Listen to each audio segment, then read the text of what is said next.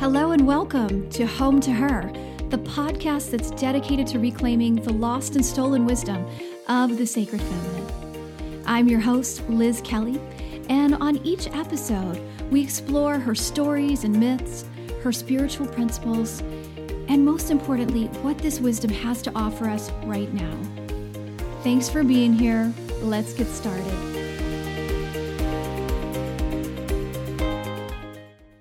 Hey, everybody, and welcome to the show. This is Liz, and I am joining you as usual from the ancestral lands of the Monacan Nation in Central Virginia. I am so glad that you are with me. And if you want to know whose native lands you are residing on, you can check out native-land.ca. I've also been mentioning lately to check out the Coalition of Natives and Allies. This is a small group of Indigenous women and their white allies. One of my past podcast guests, Arla Patch, is a co-founder of this group. She's also the incredible artist who designed my book cover. But they have a lot of educational resources on their site. They've also recently produced a short film that I had the privilege of seeing. It's really wonderful, and they're accepting applications right now for showing it in small group educational settings. So I'm going to put this information in the show notes, but all that's to say, if you want to learn more about the native lands that you're on, wherever you are in the world, you can check out that map. I think it covers the entire world. And if you're interested in learning more about the history here in the U.S., definitely check out the Coalition of Natives and Allies. Okay, I have a big announcement to make before we get to the show. I have recently launched the Home to Her Academy, and I am so very, very, very excited about this. This is a school, and the vision of this school is to bring together qualified, really engaging instructors who can teach about the sacred feminine, and specifically in ways that are first rooted in the historical record. If you've been listening to the show for a while, you know that this is really important to me, but can also bring in this embodied, intuitive knowing, so inviting us to know with more than our minds. I really see that as a both and, as opposed to an either or. I think we can have both. We don't have to choose between those things. I want people who can help teach in a way that's intersectional. So really addressing head on these messy entanglements of spirituality, patriarchy, misogyny, racism, colonialism, etc. And then finally, teachings that are practical. So meaning that we can really apply this to our ordinary, complicated lives. So I'm super excited about this. I am teaching the first course, which is called Home to Her Story, Home to Your Story. This kicks off Sunday, September 10th. I've been working on this class in one way or the other for nearly 5 years. And it is my spin on an introduction to the her story of the sacred feminine, with an eye specifically towards understanding what this actually has to do with you and your life. So we will talk about the her story in a way that I promise is not going to be boring. We will move and flow and practice feeling sacred feminine wisdom in our bodies in every class. And then my favorite part is the creative writing portion, which will invite us to practice spelling the world we want into being via storytelling exercises, which I have found to be super powerful in my own life. So this is a 6-week live class that kicks off Sunday, September 10th. We meet Sunday afternoons, Eastern time. The classes will be recorded if you can't join them live. You can learn all about it at hometoheracademy.com. And you can also sign up for the newsletter so you can be notified of other classes as they're rolling out. It's funny to have all this work in the back end and people not see it. You can't really see it there yet. You can see my class, but I have been working super hard behind the scenes. I'm talking to so many amazing individuals that are going to join me to teach future classes. I am knee-deep in planning a course around the divine feminine and mothering with an amazing instructor. I'm just going to have to leave you hanging on that one until I can tell you more. But anyways, go check out hometoheracademy.com. And thank you for supporting my work. And while I'm speaking about you supporting my work, if you'd rather read about the sacred feminine, please consider checking out my book, Home to Her, Walking the Transformative Path of the Sacred Feminine, from Womancraft Publishing. It is a 2023 Nautilus Gold Award recipient. Wahoo! And it's available wherever you buy your books. But please do, if you want to buy it, consider buying it from Womancraft, which is an amazing woman-owned business, or order it from your local bookstore. If you have read it and you liked it, your reviews on Amazon and Goodreads are super helpful. And same goes for the show. If you like it, I would be so grateful for your favorable reviews. Reviews on Apple Podcast, iTunes are super helpful, but I'll take them anywhere. And I'm always grateful for your feedback too. I love it when you reach out to me via social media channels and just tell me what you think about episodes, give me your reflections. So please always feel free to do that. And I think that's all my announcements. So let's get down to business with why you're really here today. Oh, I will put all that in the show notes. There you go. All right. I'm so honored to know my guest today.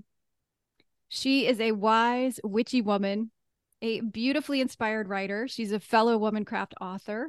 She's one of my co-presenters at the Parliament of the World Religions this year, which I think when this airs, we might actually be at.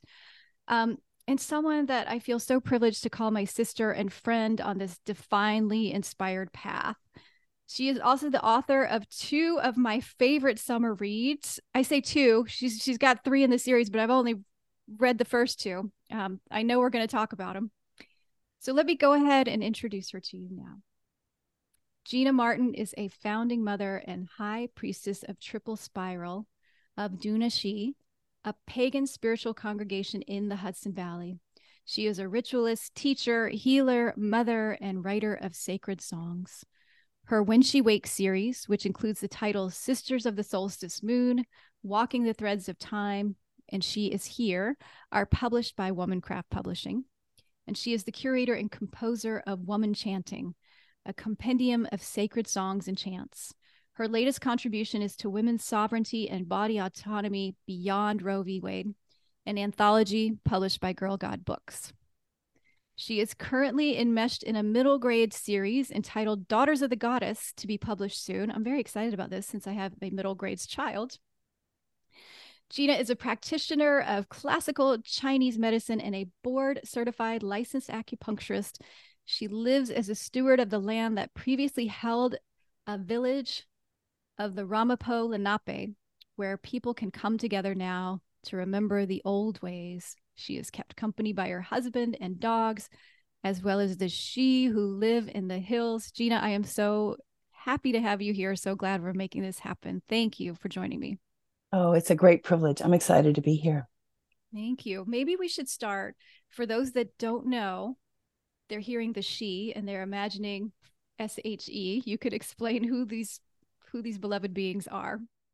The she, the shining folk. She is an old Irish word meaning those who live in the hills, the fairy folk, the shining ones, or the old ones, or the fine folk, as they're sometimes called.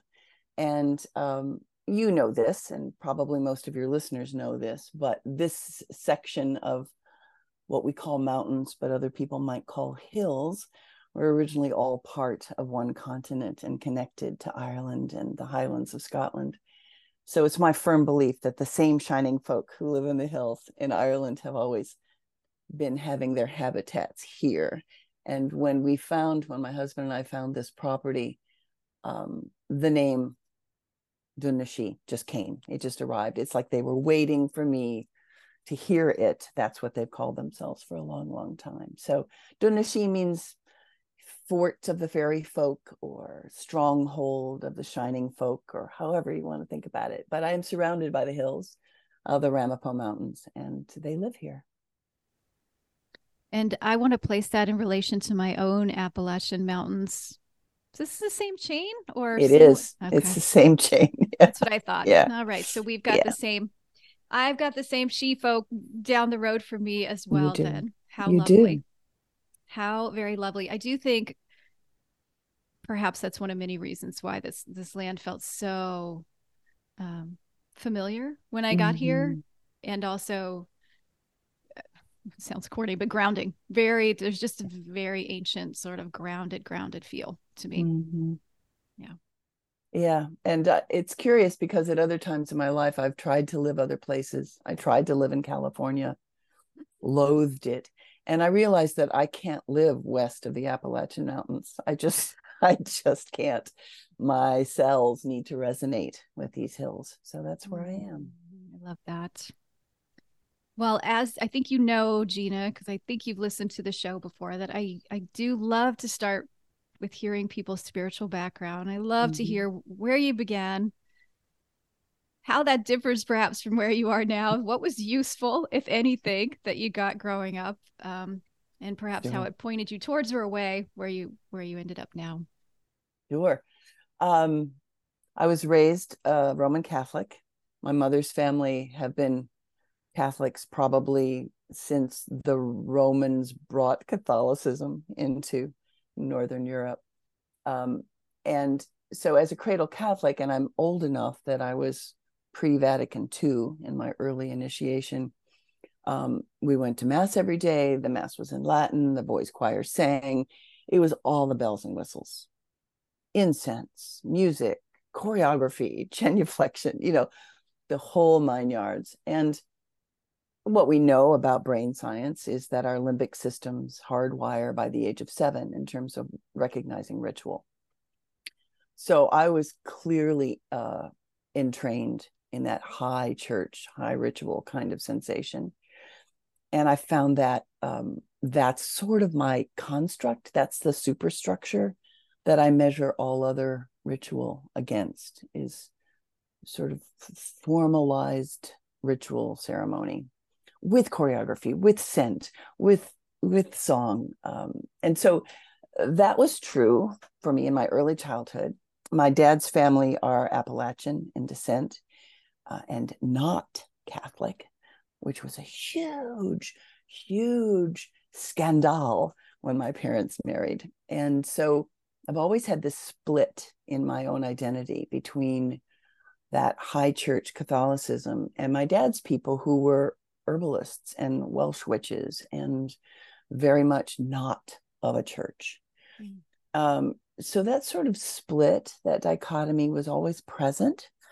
As I moved into my teens, I discovered feminism. And feminism, which resonated very powerfully for me, does not dovetail with the Roman Catholic Church, in my opinion.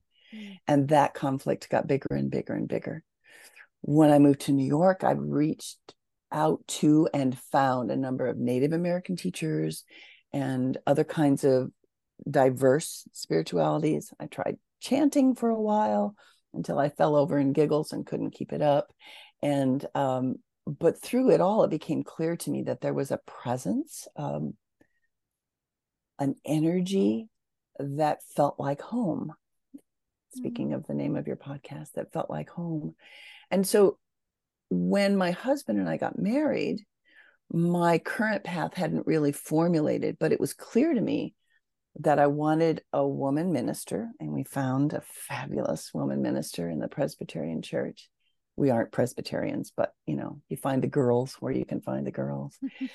And it also became really clear to me that within that ceremony, I could not use a God the Father language. And I wasn't sure why I was so convinced that that was true, but it was.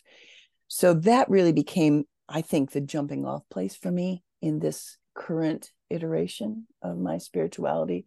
Very goddess centered, very focused on creating space where women are safe, where girls are safe.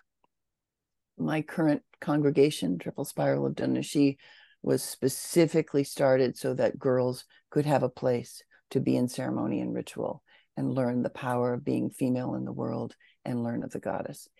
And then that morphed into, well, we have sons too. Well, okay, so let's create stuff for the boys to do. So we created equinox and solstice ceremonies where we would hike up one of the nearby mountains before dawn, because that's exciting for the boys to hike in the dark, right? Hike up to the peak of the mountain and watch the sunrise. And we did that for a long time, for a decade. And then we started having fire feasts, Beltanes and Samhains, where we invited everybody.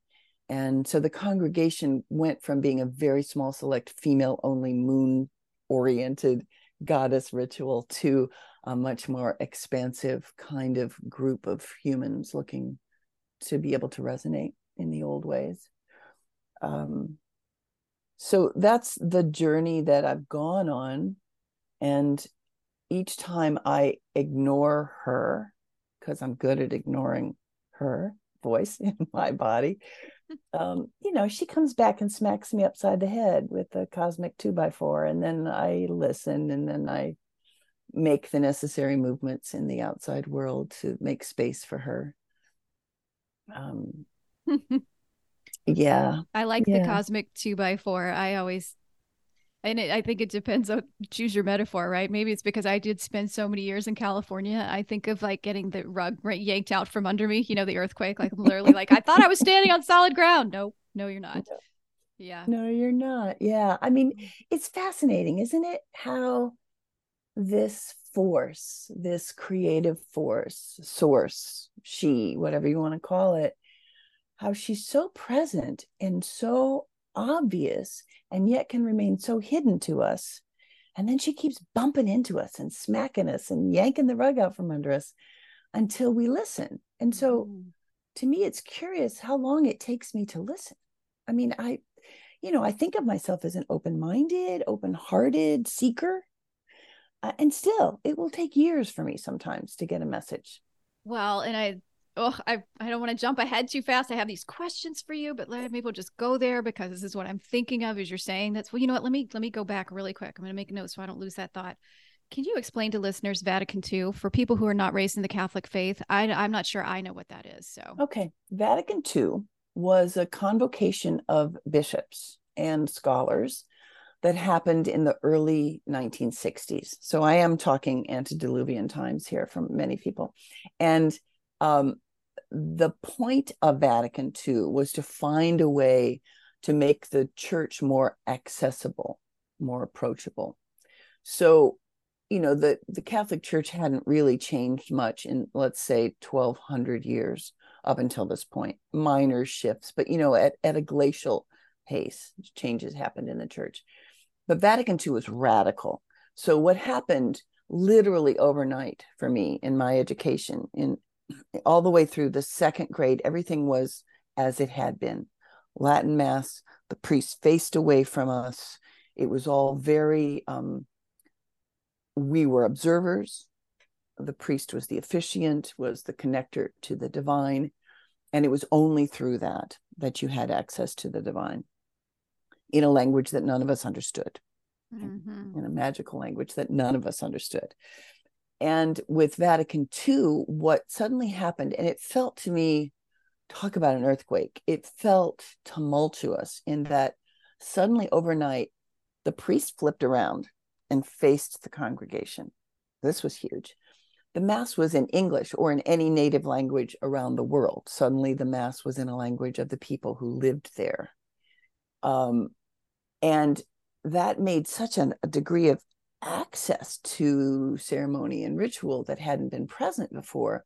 And with it came all sorts of social activism ideas and, opening things up, and the boys' choir was gone, and we still didn't have girl servers at the altar. They were still altar boys, but Mm-hmm. there was suddenly a feeling of shift, change, possibility.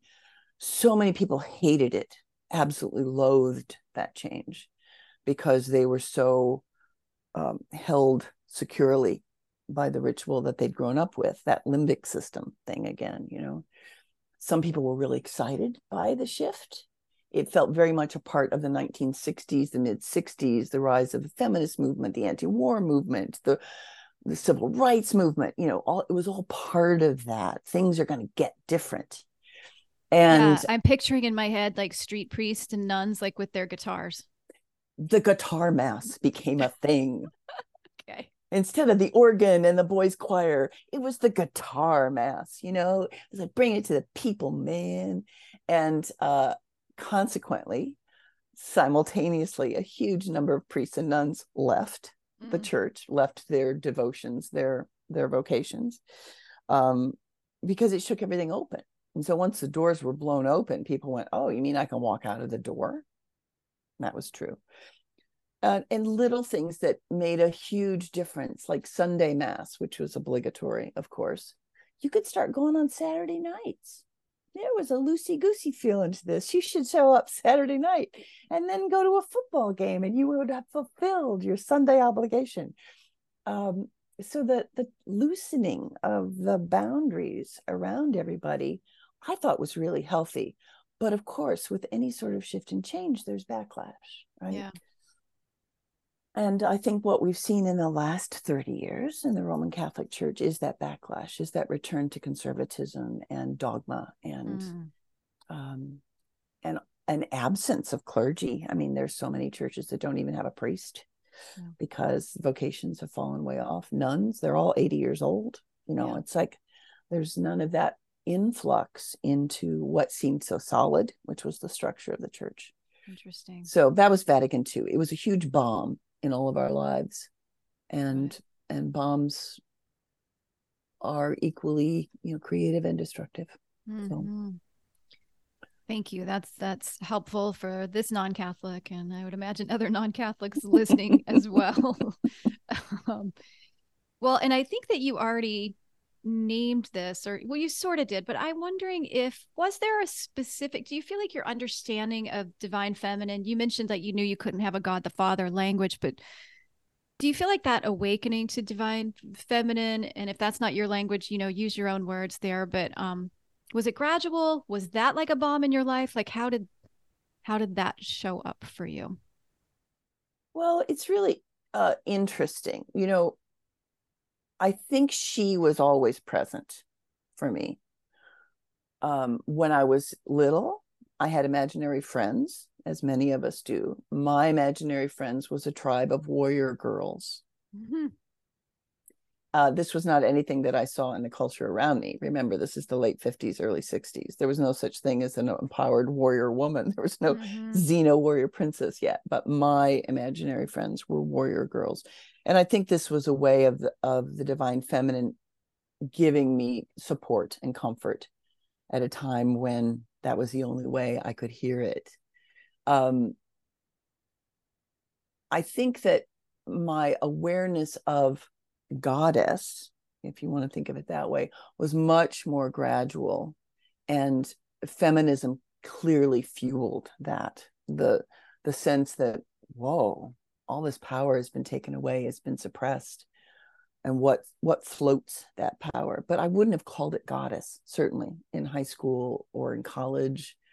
Um, it was much later as I began to explore other kinds of spirituality, Native American spirituality and Buddhism and things like that, that I became more aware of it. And still the language felt awkward to me. Goddess felt really awkward, felt like I should say it quietly and look over my shoulder to make sure that nobody was listening.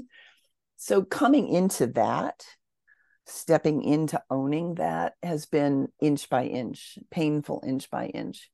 And one of the most profound instances for me is I had started with a couple of other women, had started Triple Spiral of Donoshi in the year 2000 on this land here. And I had been ordained by a woman who considered herself a priestess of the goddess and was also a Presbyterian minister. And we called her our mole in the patriarchy. She was in the first graduating class that ordained women at Union Theological Seminary. Wow. So a real glass ceiling crasher, my friend Lee Hancock. So I had achieved this and I had this congregation, and then 9/11 happened. And suddenly, people were searching for comfort and solace and spiritual direction. And in one of the local river towns in Nyack, they were holding a multi-faith memorial at the big park at town by the river. And a friend of mine was on the committee, and she was asked, are there any pagans? And she said, I know a pagan. And so I was invited to come and be one of the many clergy people who presented ourselves as holding space for this memorial. And I remember standing there shivering so hard that you could probably see me from a distance, shivering because I was going to stand up in front of the town, in front of a lot of people I knew, and say I was a priestess of the goddess. I'd never said that outside of the safety of my grove. I'd never said it aloud. And I was so terrified, absolutely terrified. And of course, there's generational trauma being Yes. piled on at that moment, but it felt important for her to have a voice in this event. And I was her mechanism to be that voice. And I remember a friend of mine was sitting with other friends, and I had stood up and said my name and that I was a priestess of the goddess, and I was there for those who loved the goddess on that night. And this mutual friend had turned around and he said, well, I love Gina, but what did she just say? And so it was one of those moments of, I came out of the broom closet in a really, really public way. I was terrified. So each step of the way has been, she has to drag me out. I consider myself in service to the divine feminine, and still she needs to drag me out. So, we're overcoming generation after generation after generation of repression of her and trauma around her and fear about survival. It's all there. I get to live it all. Woohoo. Mm-hmm. Oh, all of that resonates with me. I'm just grateful to hear that because I feel that too. And it's, I don't know, Gina, if it's gotten easier, if it feels a little easier somatically and from your nervous system to sort of navigate and regulate back to. I think for me, each time I've stepped out, it's gotten a little bit easier. There's such a sense of purpose to me and Mm-hmm. service that each time I kind of bump up against that wall of fear or whatever, and I figure out how to move through it, the service piece and the purpose piece gets louder, and it sort of feels like the Yeah. hand at my back that gets a little bit stronger. Or then I realize that the hand is in my back and I'm carrying myself forward too. I don't really know, the right metaphor for that. But I wonder if Yeah. it's gotten a little bit easier for you over time, or easier to bounce back from the fear, or how It would you say? has gotten a lot easier every single step. We had been in congregation for about 10 years. Well, let me back up. We've been in congregation for about 7 years when I started getting the message that we should incorporate as a 501c3.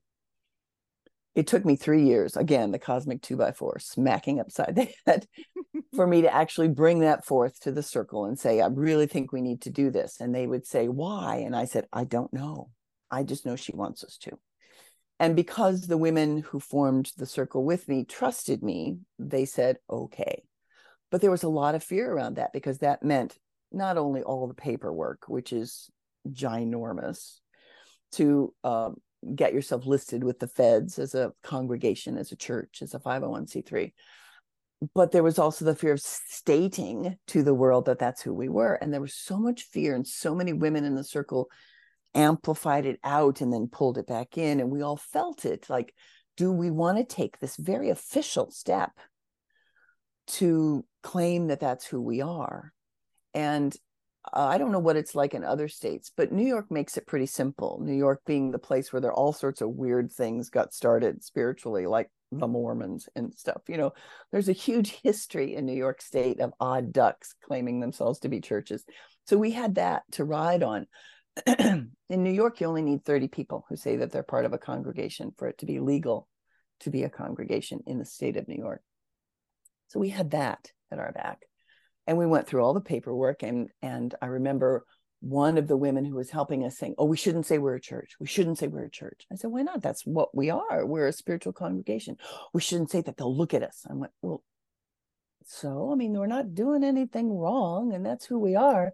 She wanted us to claim out ourselves as a charity because it felt safer. Mm-hmm. And again, the hand at my back said, no, say who you are, be true. And so we claimed ourselves as a congregation, and our approval as a 501c3 sailed through. They never Mm-hmm. even asked a second question.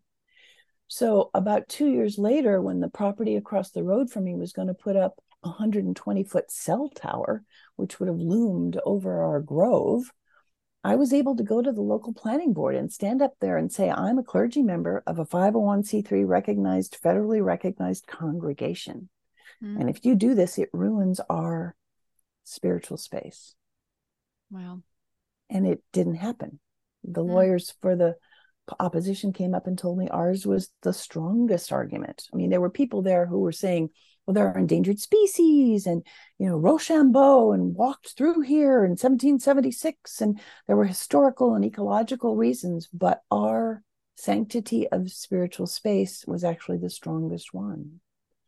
And so that felt empowering. I was like, wow, that's why we did this. That's why we needed the 501c3 status so that I could defend the land in that way.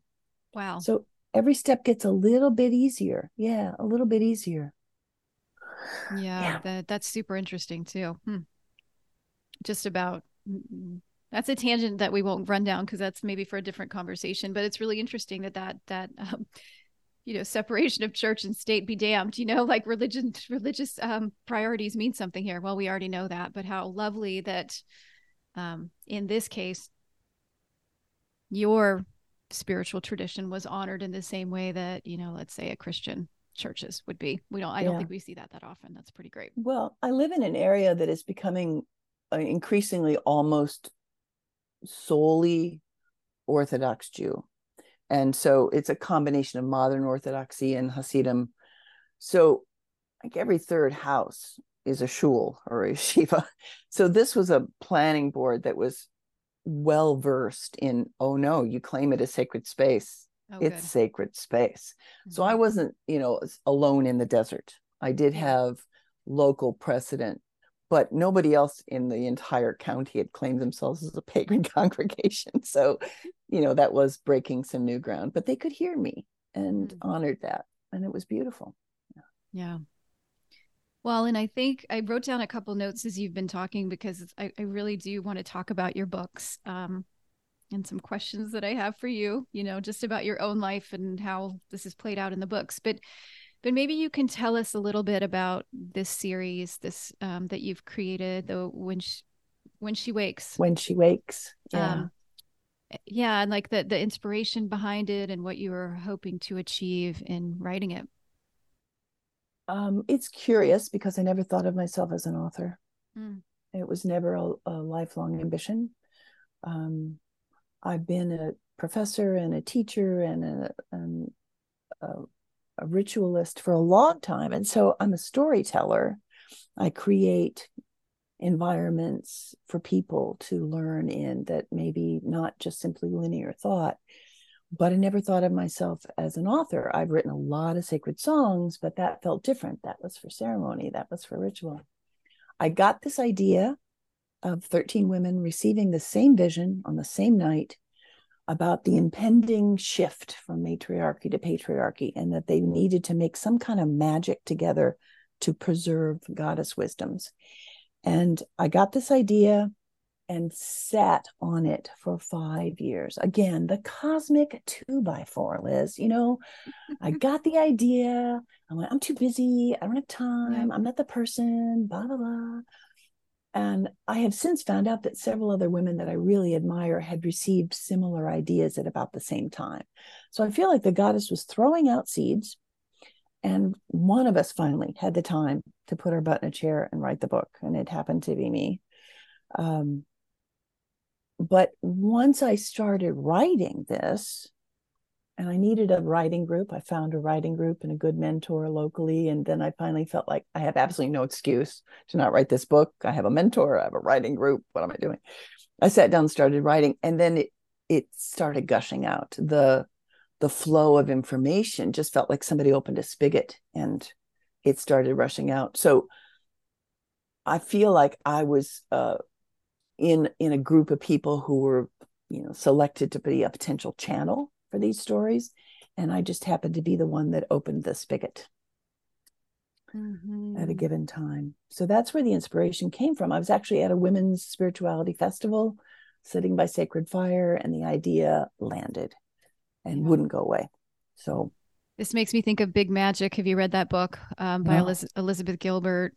Um, and she says something similar about ideas. I also makes me think of an interview I listened to with Roseanne Cash, Johnny Cash's daughter, about songs. And in both cases, they refer to this idea of like the magic. I'm motioning over my head now for listeners of that it's out there and that we are recipients, or channels for certain pieces. Mm-hmm.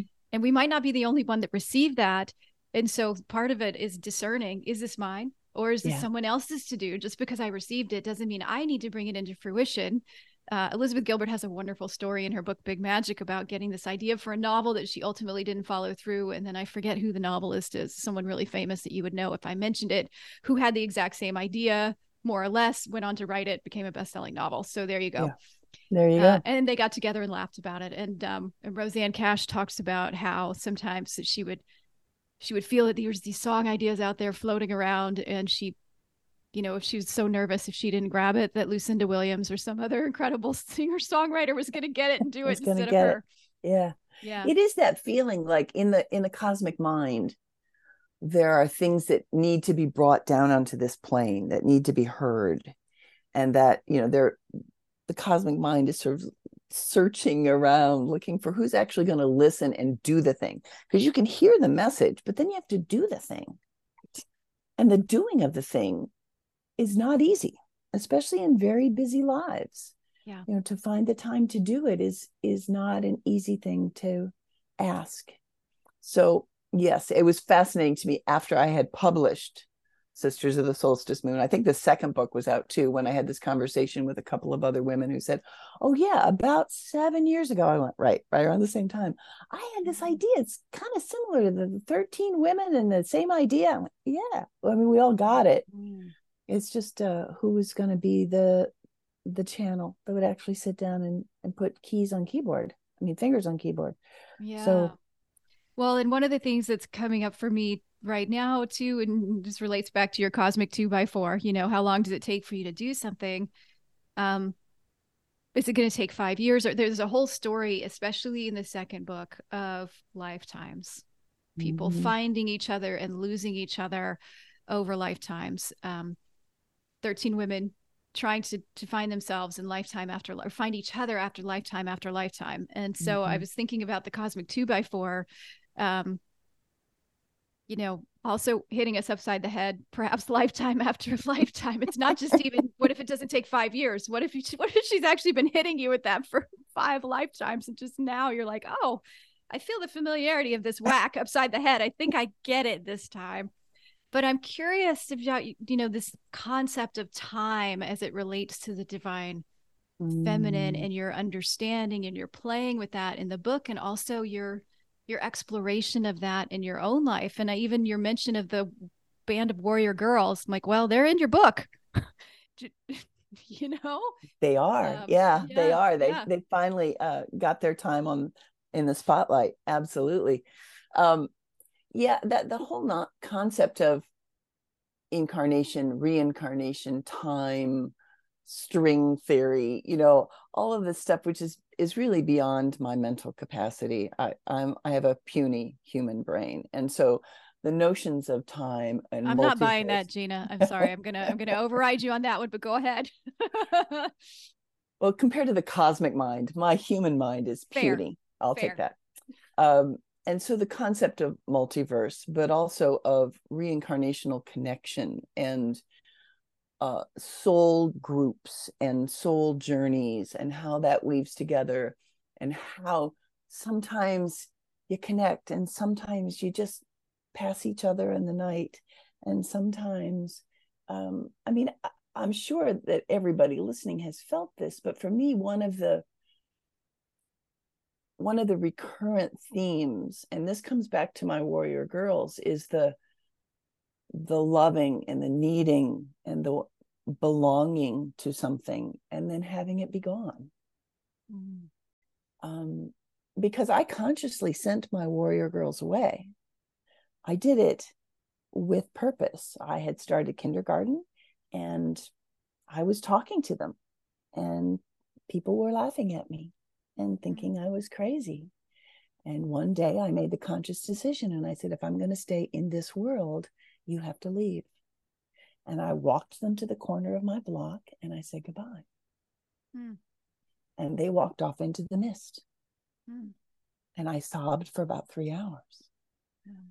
So that theme of belonging and having access to spirits or souls or beloveds, however you want to call it, and then the missing of them, the grieving of that loss or the absence, has been really a very prominent theme in my life. I think it may be this lifetime's karmic lesson. Can you say goodbye without crying? I don't know. I haven't found a way to do that yet.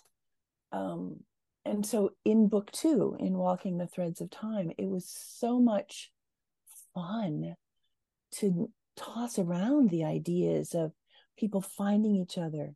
And maybe they remember that they knew each other before, but maybe they don't.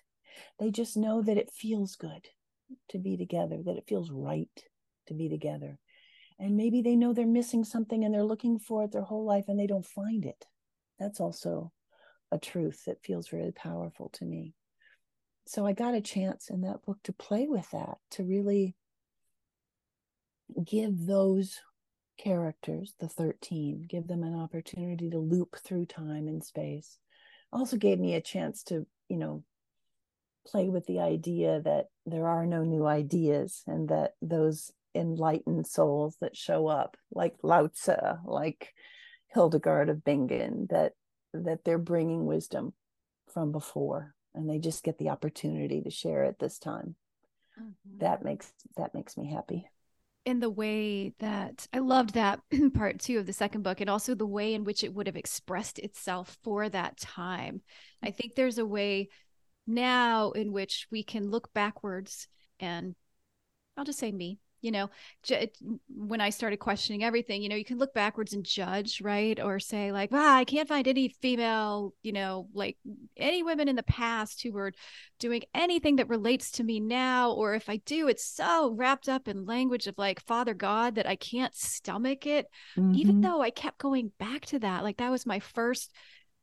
It wasn't my first. It was one of many knock knock on the side of the head, moments where the divine feminine was trying to get my attention. In my early 20s, it took the form of a short obsession with being a nun, even though I wasn't down with Jesus, but whatever. I wanted a life of spiritual devotion and, reading stories of Christian mystics.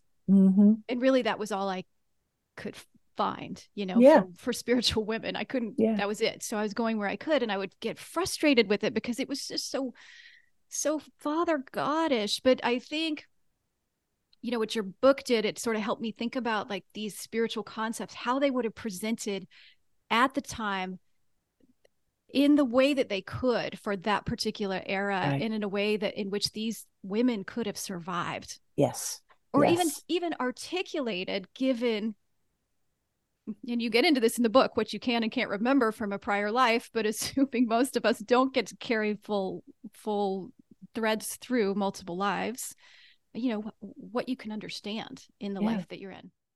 Well, because language creates the mental construct, Mm-hmm. right? So the language that you speak creates the world that you see and perceive. And if the language that you speak does not include any notion of a divine feminine creative force, you feel something, but the only vocabulary you have to express it is deeply patriarchal because that's where you're living. I mean, that's why I think Joan of Arc is so fascinating to me because clearly she was on a divine mission and she had these saints that were present in her life all the time. Who the hell were they, right? That's pretty Mm-hmm. cool. Or Hildegard. I mean, Hildegard is such a fascinating character because this was a woman that none of her work should have survived Mm-hmm. because of the time she lived in. She should never have been given authority over two monastery convents, not under the auspices of a bishop, and she was. Her work should never have been allowed to be published by the Pope, but they were. She should never have been allowed to go on speaking tours. Women weren't even supposed to speak in public. She was granted speaking tours throughout Europe. She corresponded with Eleanor of Aquitaine. She was an awesome, badass bitch. And she should never have been allowed to do that. Mm-hmm. So, how come she did? Because she did use the language of the time. She did tweak it to include her understanding of life force and creativity. But, if you look at her stuff, it's pretty Father Gaudy because it had to be. Yeah. Yeah. Um, and so, but still, look at what she accomplished and look at what still survives, which is what's astonishing. Yeah. Well, and I think what I'm also wanting to ask you is the line between fiction and reality. And, is this fiction? Is this fully fiction? And I know, I always ask guests a little bit like what would they like to cover, but I was so glad that you were interested in talking about this because there were moments that I had reading your book where there were things that felt familiar. And Mm.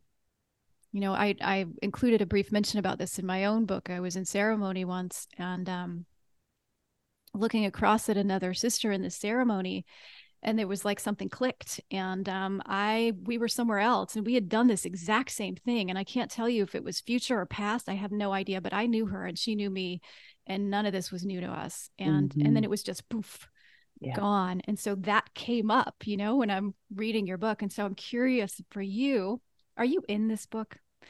And like what is that line between fiction and reality? How do you see I that? I don't think there's any difference. Mm. I mean, I've thought about this a lot because every time I've finished one of these books and sent it to our joint publisher, to Lucy, she always asks me the same question: Is this real?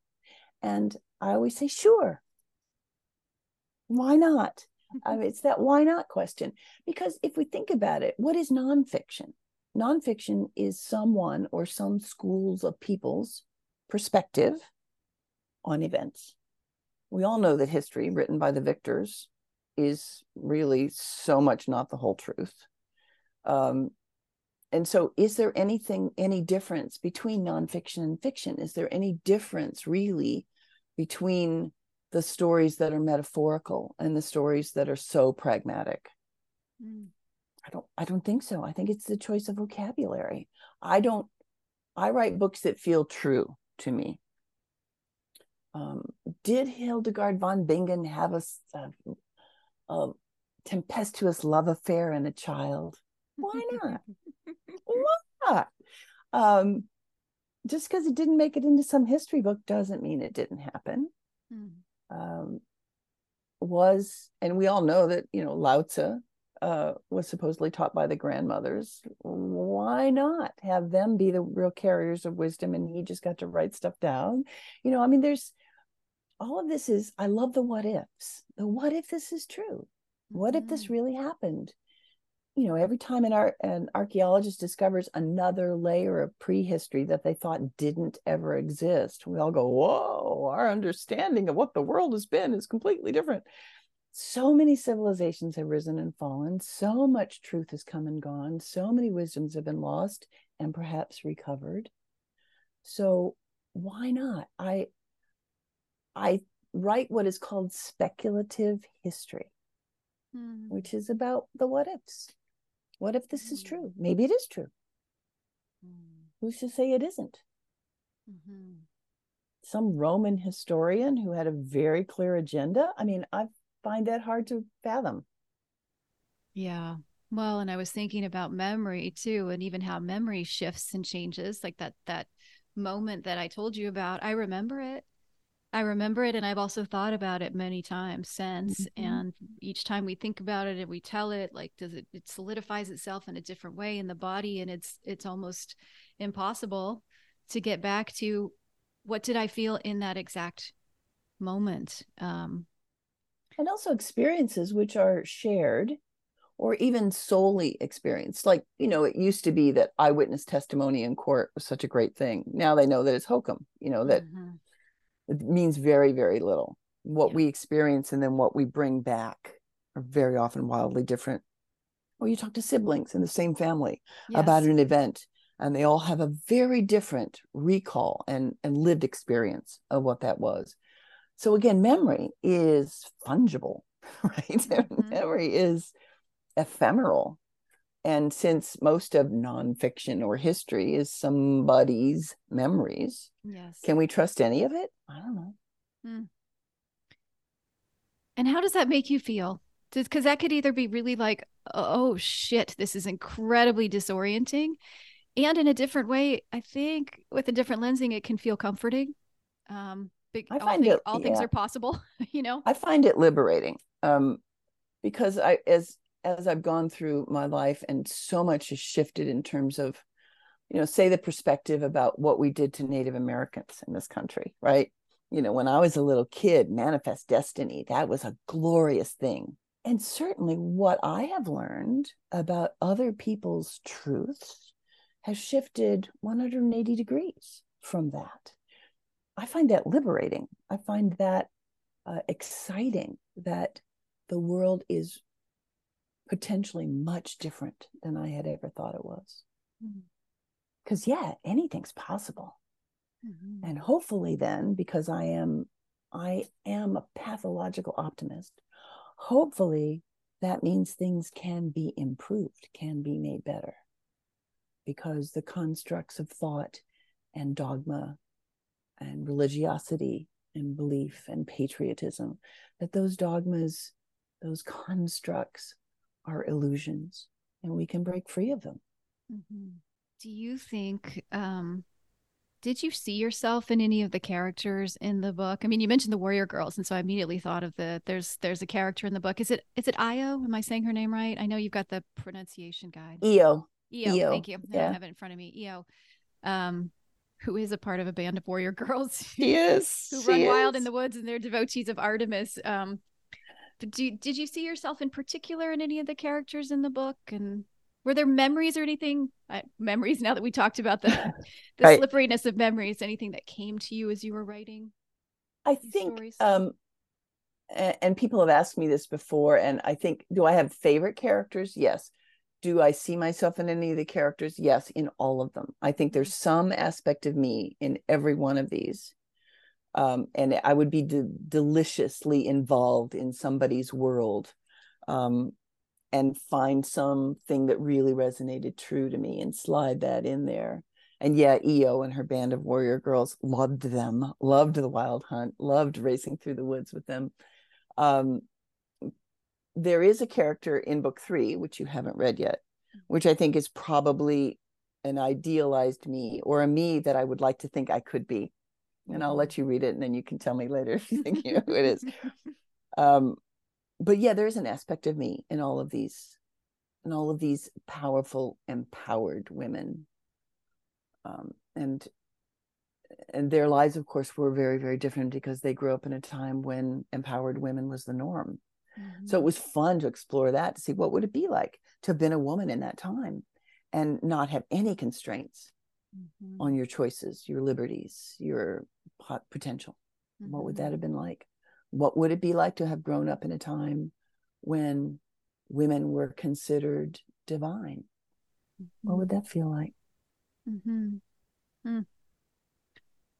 Well, and I think this is an interesting, or a good segue into thinking about fiction, and its ability to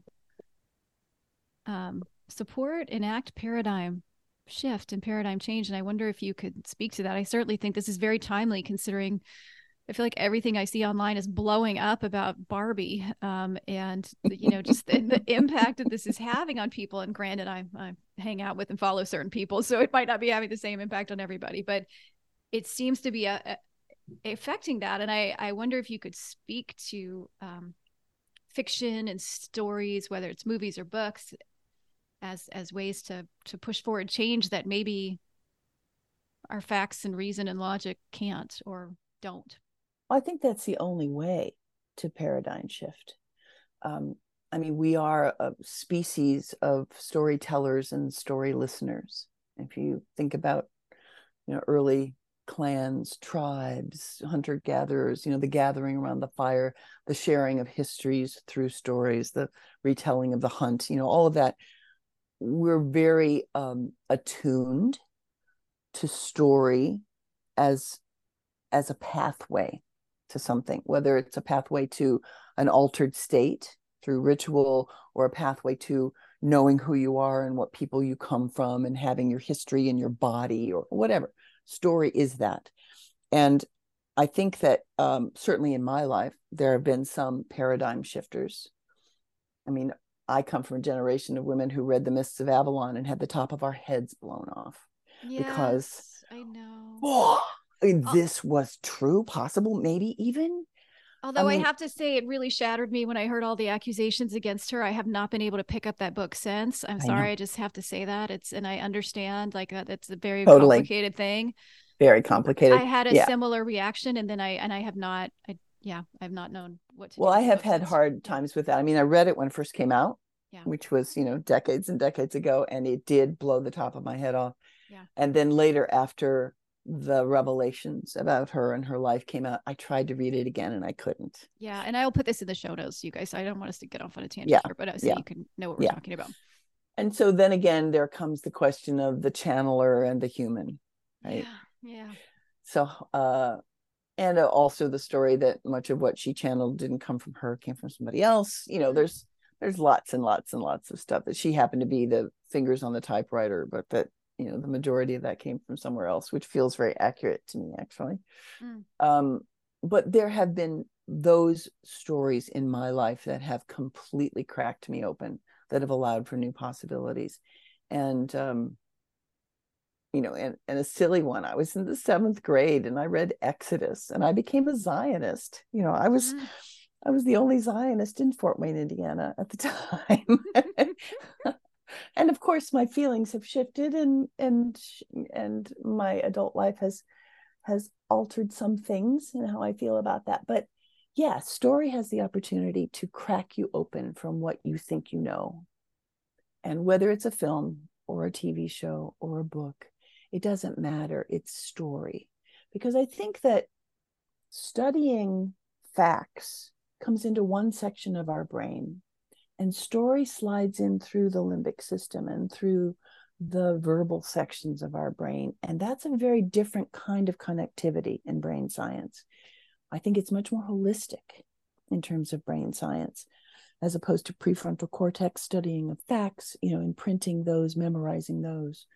So I do think that story is the only way to shift paradigm. And I do feel quite honored that I can write stories that do that for people.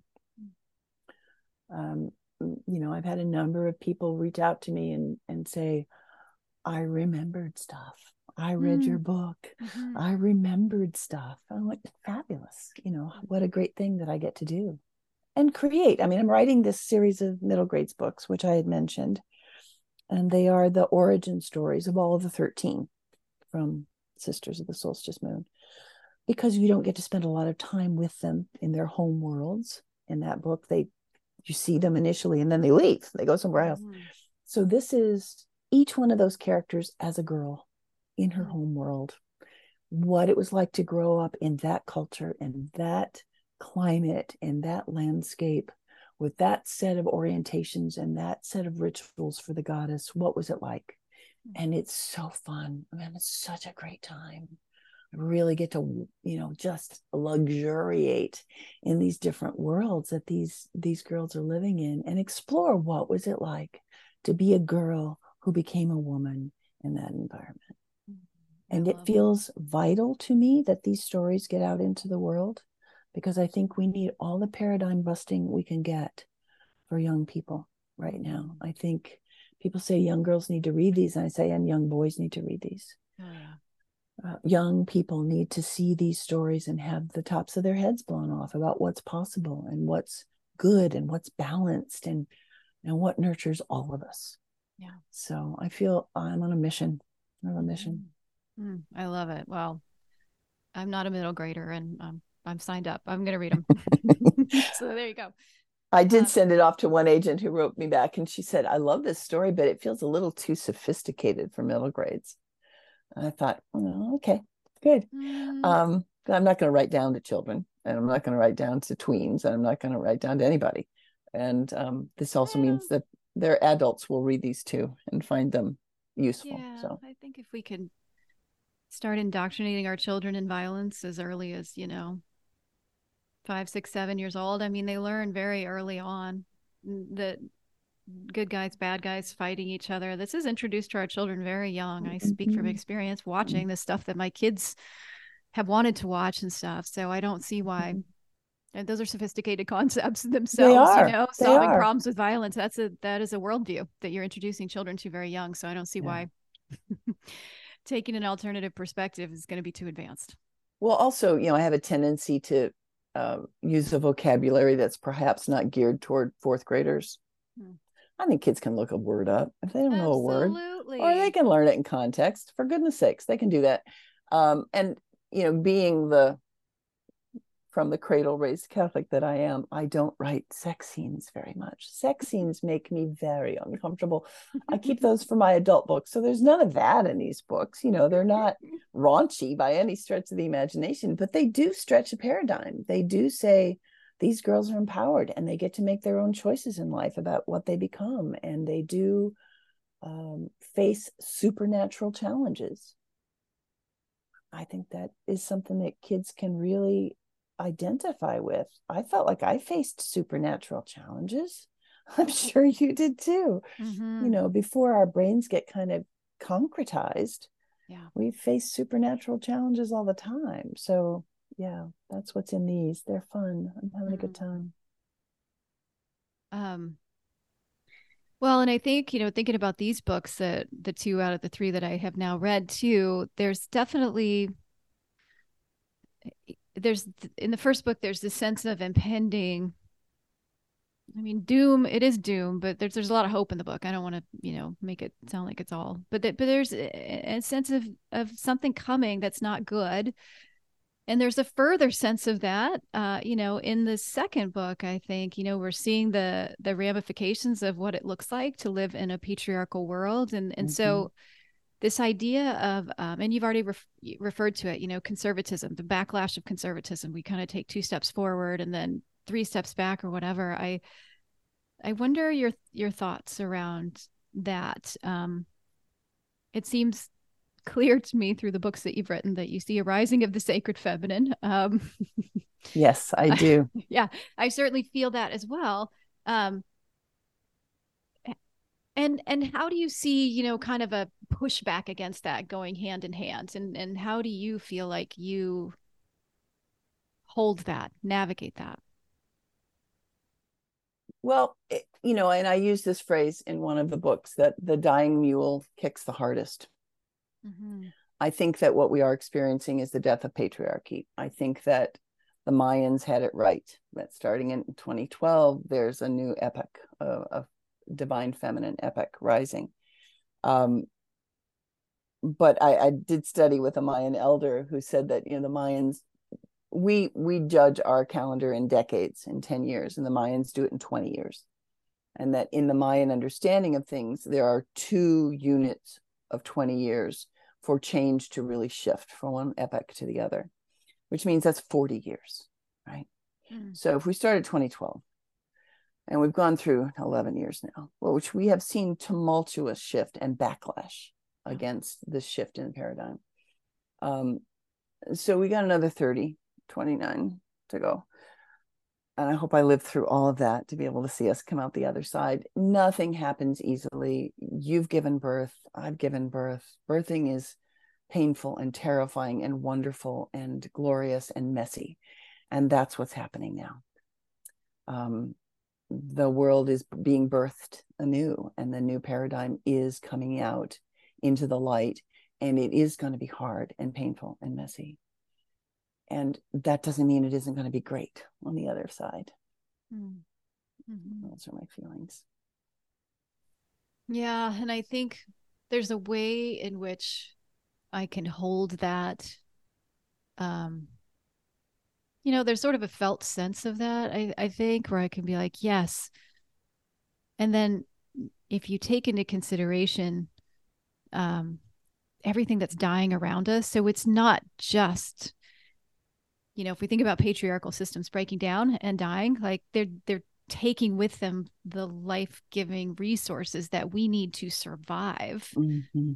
That takes it to a whole different level to me. Like, okay, are we even going to have clean water, access to food, access to shelter, um, Mm-hmm. any kind of, I'm sure as a Chinese medicine practitioner, you'd have a good answer to this one, but any kind of medical health support that we would want for ourselves and for our children. I don't know. I'm just wondering how you navigate that. In my tradition, we would say, how do we stay on our surfboard? When all the waves Yeah, are like this and this, what keeps you on your yeah. surfboard looking at all that? I think that the notion that this has all happened before, I mean, I don't think this is new. Mm-hmm. And that's what I wrote into the end of Sisters of the Solstice Moon, that there was geological cataclysm, which we do have evidence for, and that, entire countries, cities, civilizations were washed away, disappeared forever, and that there was hunger and starvation and climate migration, and that things got rebuilt. I don't think it's the first time that happened. It probably happened a time or two before that in the history of this planet. So I don't think we're so special that this is the only time this has happened. Mm-hmm. I'm curious to see what comes out the other side. I'm hopeful that the life affirming action will prevail. I do think enormous shifts and changes in all of our decisions have to be made, and a lot of people aren't going to make them. A lot of people aren't going to shift their understanding of things. People are still building houses on the coasts of North Carolina. It's I know. come on, folks, look at what's happening. But, it's just some people are going to stay on a surfboard and some people aren't. Yeah. Yeah. Well, and we get perhaps to come back around and try again in some other incarnation, in some other form, be it human Most or otherwise. likely we all will. Yeah. Yeah. I have great Yeah. faith Yeah. in that too. Mm-hmm. Yes. Gina, thank you so much. This has been so delightful. I was not keeping my eye on the time. So I could have kept talking to you, but this has been wonderful. Thank you so much for your time. It was really fun, Liz. Thank you. It was a great honor to join you Yeah. on your podcast. Thanks a lot. Yes. And please, everybody, check out Gina's series, When She Wakes. It's from Womancraft Publishing. I'm sorry I hadn't had a chance to read the third book yet, because so who knows, maybe I'll have to come back and talk about that one, but definitely go check them out. And I will put all leave reviews on Amazon and Goodreads. Yes, this is so helpful to us writers, especially those of us who are writing not within the framework of the big patriarchal capitalist system, that has a giant PR machine behind it. Your reviews really, really do matter. So that would be amazing. I'll put all that in the show notes, how you can do that too. And then, as always, just thank you for listening. I'm so grateful that you're here and you want to listen to these conversations. And if you like the show, you can subscribe to it. You can leave it a review. You can tell your friends about it. You can do all those things. And until next time, take very good care of yourself. And I will speak to you again soon.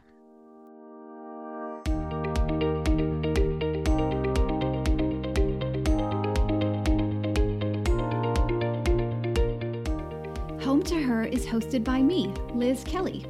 You can visit me online at hometoher.com, where you can find show notes and other episodes. You can read articles about the sacred feminine, and you'll also find a link to join the Home to Her Facebook group for lots more discussion and exploration of her. You can also follow me on Instagram at Home to Her to keep up to date with the latest episodes. Thanks so much for joining us, and we'll see you back here soon.